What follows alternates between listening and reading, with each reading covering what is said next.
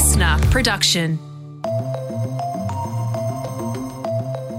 Hello, Tom Tilley with you for The Briefing. In this episode, we're talking about dating apps and how to make them as safe as possible when there are so many challenges. There are things like love bombing, sugar dating, gaslighting, stealthing, trauma bonding, stonewalling, negging, and deflecting, and a whole range of other potential harms. We'll bring you that interview with the E-Safety Commissioner, Julie Iman-Grant. She's just had a meeting with the Australian heads of Tinder, Hinge and Bumble, so we're going to find out what's being done to stop dangerous people using dating apps. Before we get to that, today's headlines. It is Monday, the 6th of February, and I'm joined by Katrina Blowers. Hey everyone. Well, the US has shot down a giant Chinese balloon believed to have been spying on American military sites. President Joe Biden ordering the balloon be brought down by Air Force fighter aircraft off the coast of Southern Carolina on Saturday. They decided that the best time to do that was as it got over water outside within the 12-mile limit. They successfully took it down, and I want to compliment our aviators who did it. Joe Biden there speaking to CNN after that balloon was shot down. It was pretty cool to watch. A lot of American media outlets reported it live. It was the size of 2 or 3 buses. It was much bigger than I thought it was going to be, and it was flying about 18 kilometres up in the air. Yeah, so China's come out saying this was an overreaction, that they've expressed strong dissatisfaction, and it was a civilian weather balloon that had accidentally entered the US airspace.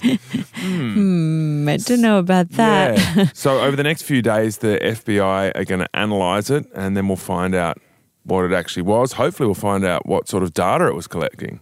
It made its way off a fair chunk of the US. I guess they were waiting for it to get over water for them to bring it down. They didn't want to harm any civilians. But fortunate timing for Joe Biden. He's due to deliver his State of the Union address this week. And he's also tipped to divulge whether or not he may run again. And if he does, by the end of his second term, he's going to be in his late 80s. Wow. Big news on the drugs front. MDMA and psilocybin, the active ingredient in magic mushrooms, will be available in Australia via prescription. We're set to become the first country in the world to do this. They're being prescribed as mental health treatments. So the Therapeutic Goods Administration, our drug and medicine regulator, announced that from July, people with depression and PTSD could be given the medication from their psychiatrist. So it's going to be very tightly controlled. You can't just get it from your GP, only via a psychiatrist. And as we know, Katrina, those appointments are very hard to get. Yeah, they are. But I think how great that Australia is blazing the trail in this regard. There's been anecdotal evidence, some scientific evidence too, that this stuff works in microdosing for people who've tried everything else. So go Australia. A teenage girl has died after a shark attack in Perth's Swan River over the weekend. 16-year-old Stella Berry was riding a jet ski with friends when she spotted a group of dolphins in the water and swam out to see them. Authorities are still investigating what type of shark is responsible for the attack. Premier Mark McGowan says it was likely a bull shark. The safety of the river is now going to be reviewed, and the state government will look at what can be done to stop similar incidents from happening again. I guess, though, Tom, a lot of residents were thinking that the Swan River was a really safe place to swim. There was another shark attack, but that one happened nearly 100 years ago to the day this one happened, so not very often. Yeah, extremely unlikely, extremely unlucky for that girl and now her grieving family. But what can you do to stop it? Well, almost nothing, really. And the chance of it happening again are very unlikely as well, unless there's been a major change in, I guess, that ecosystem, which will be interesting to know. And the woman who, I love this story, took Prince Harry's virginity in the field behind the pub when he was 17 has spoken out. She's revealed her identity. He wrote about this in his memoir, Spare. I didn't know Harry was a virgin at the time. It wasn't until probably the next morning when I actually thought about it. I was a bit, oh no, not because of him being a prince. It was just the fact that I'd slept with one of my friends and it was Harry. It's so funny. So her name is Sasha Walpole. She was 2 years older than Harry. She's now a digger driver. She's spoken to The Sun newspaper. She said that rumours were circulating, so she felt she had to tell the story in her own words. She also said she was surprised that he wrote about it in his memoir. I think it's funny, we've all had this idea in our heads of this much older woman, maybe 10, 15, 20 years. She was only, in fact, 2 years older than him. I've seen pictures of them all hanging out as friends, and they just looked like they were having a good time. It kind of looked like a bit of innocent fun. I reckon this might be PR from Harry. He said, look, Sasha, could you speak out? I need to be endeared back to the British people, and they'll love this story. I know I certainly do. Because I think this is the Harry that a lot of people know and love, you know, the rascal from back in the day. And it's set to be a big night at the Grammys with the 65th Awards taking place in LA today. We can expect all of the biggest names in music to be there. I'm looking forward to the fashion in particular. Beyonce is leading the nominations with 9 in total. Kendrick Lamar is close behind with 8. 91 different categories this year, from Best New Age to Ambient or Chant album. Don't really have many of those in my collection. Album of the Year, though, is always the biggest prize, and the comedian Trevor Noah is hosting the awards show for the 3rd year running. Hosting those awards shows is always an extremely tough gig, no matter who you are. People say that you can never really do that great a job, so we'll see whether Trevor can bring it home. Yeah, and Beyonce is already the most awarded woman in Grammys history, winning 28 times. But I kind of hope she wins again. I think it's great that she's still making really strong music, and that album she put out last year is awesome. So good luck to her and the rest of the field. All right, we'll catch you later, Katrina. Jan Fran's about to join me as we look at the danger of dating apps and how we can make them safer.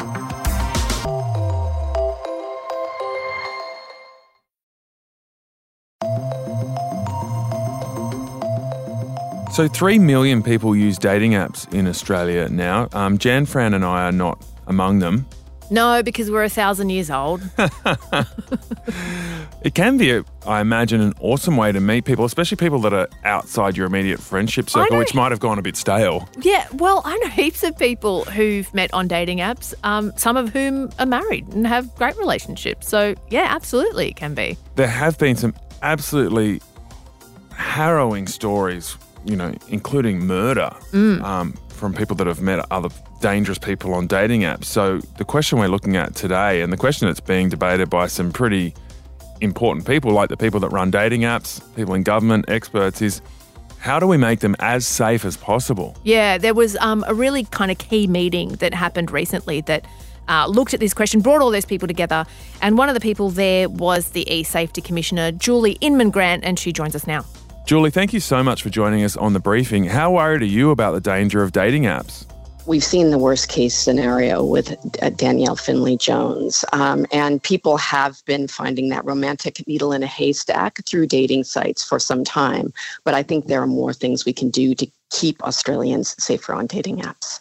Tell us the story about Danielle Finlay-Jones, and were there any points in that story that could have been intercepted or done differently if we had the right measures in place? It is a complex story. She met a partner on Tinder, as many Australians do, and I think they were actually in a relationship.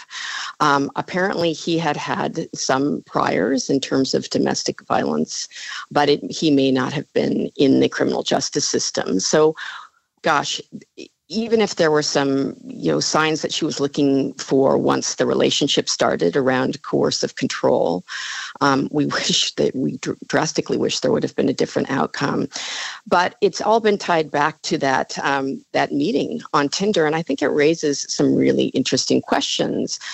There have been calls for offender registries and AVO material to be considered and processed by these overseas dating sites to keep people safe online. But I think that's a long-term, complex and nuanced question. We have to look at things like our privacy rules. creating a false sense of security, because there will be a lot of offenders who haven't interacted with the justice system. And we don't want people thinking, oh, they've been verified by Match.com or Bumble, they're fine. We still need people to make smart dating decisions. And when they're in what seems to be a destructive relationship, to get the help they need to get out. You have said that you think that dating apps need to take more responsibility in stamping out bad behaviour, in keeping their users safe. What do you mean by more responsibility? How should they be doing that?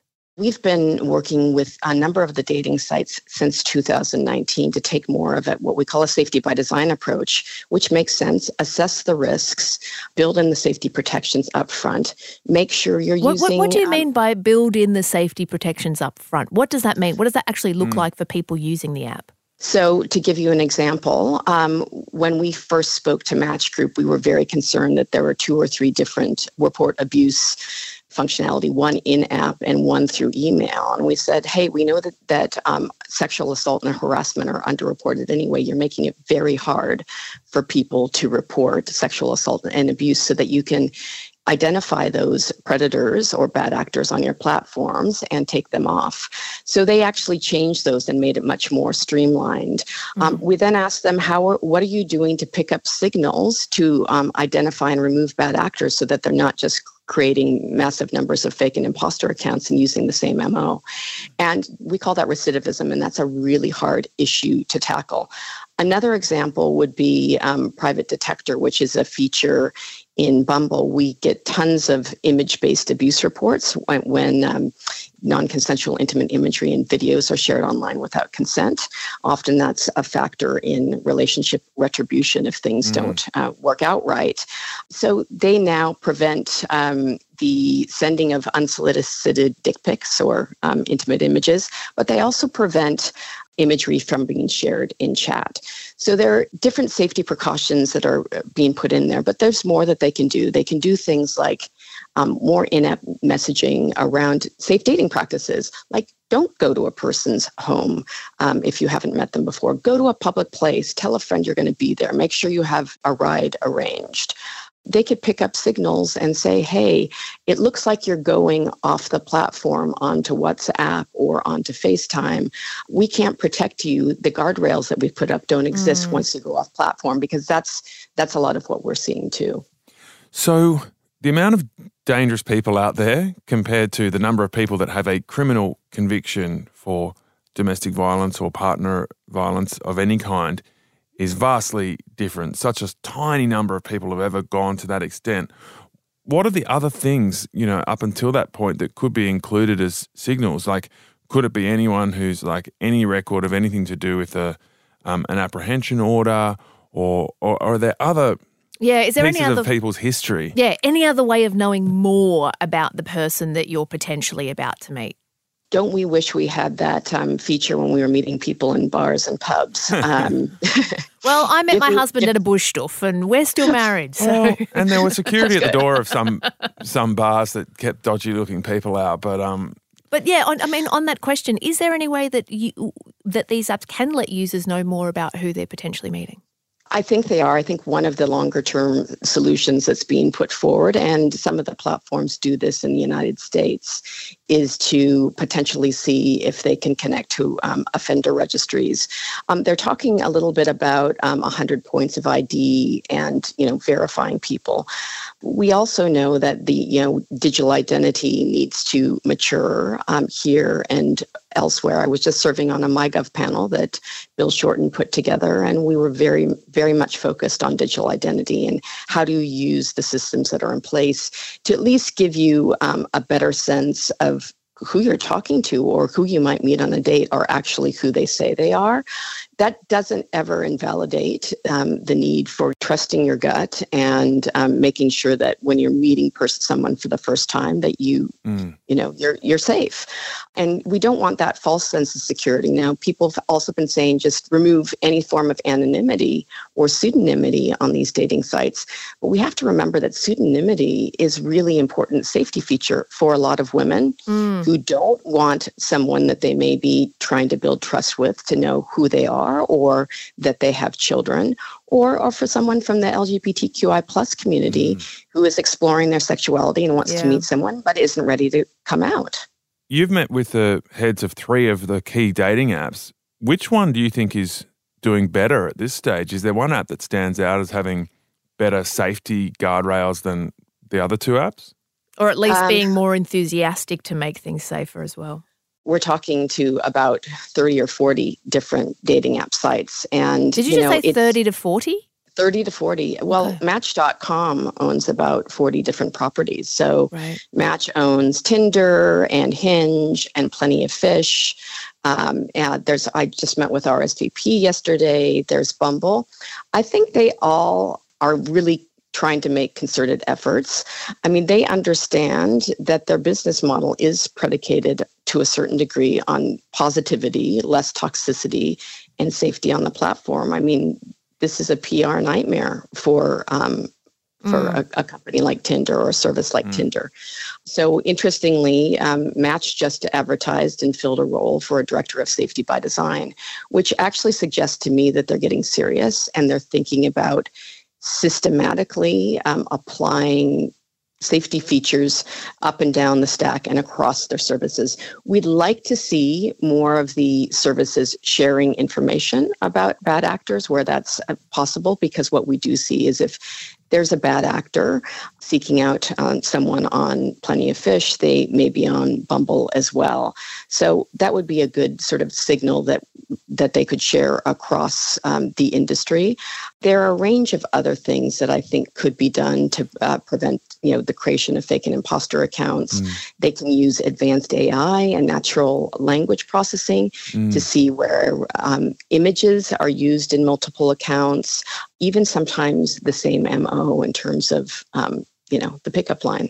What about a bit of a old-fashioned kind of online review system where you might be able to say, look, this person made me uncomfortable, or I didn't like the way I was treated on a date by this person. So these are details that are a long way short of a criminal conviction or even an intervention order, but just... Are you saying like TripAdvisor for a date, like Date Advisor? This guy seemed a bit dangerous or, Yeah, I mean, there are challenges with that as well. There's obviously defamation law, but we also have to remember that when you're into a romance and you've got dopamine with every right swipe and pheromones involved, sometimes people don't make rational decisions. Maybe there is a review, but it's different with me. I think we should try everything, and we should encourage the companies to try more.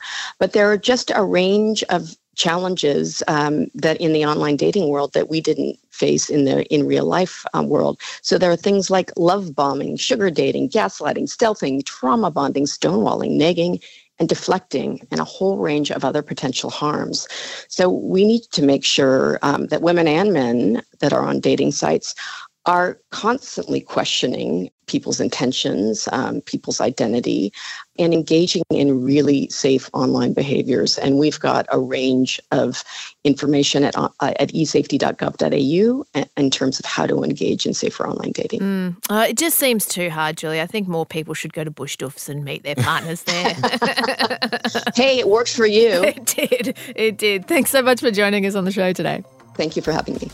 That was Julie Inman-Grant. She's the eSafety Commissioner, and I kind of like your idea about the reviews, but I can see it really going haywire. It sounds like a good idea, but it's just messy. It would be easy to defame people. That would be a big problem. And then to troll people and, give someone heaps of bad reviews when they're not really that bad a person, or vice versa. Yeah. It's hard. That's a challenge, but it works on Uber, and I think maybe to get around the defamation thing, instead of like writing words like an actual review, there's a rating, and one of those ratings would be safety. Did this person make you feel safe? 1 to 10. Maybe being a bit more specific. Yeah. We should have been at that roundtable meeting. Maybe this will be tendered as evidence to the next one.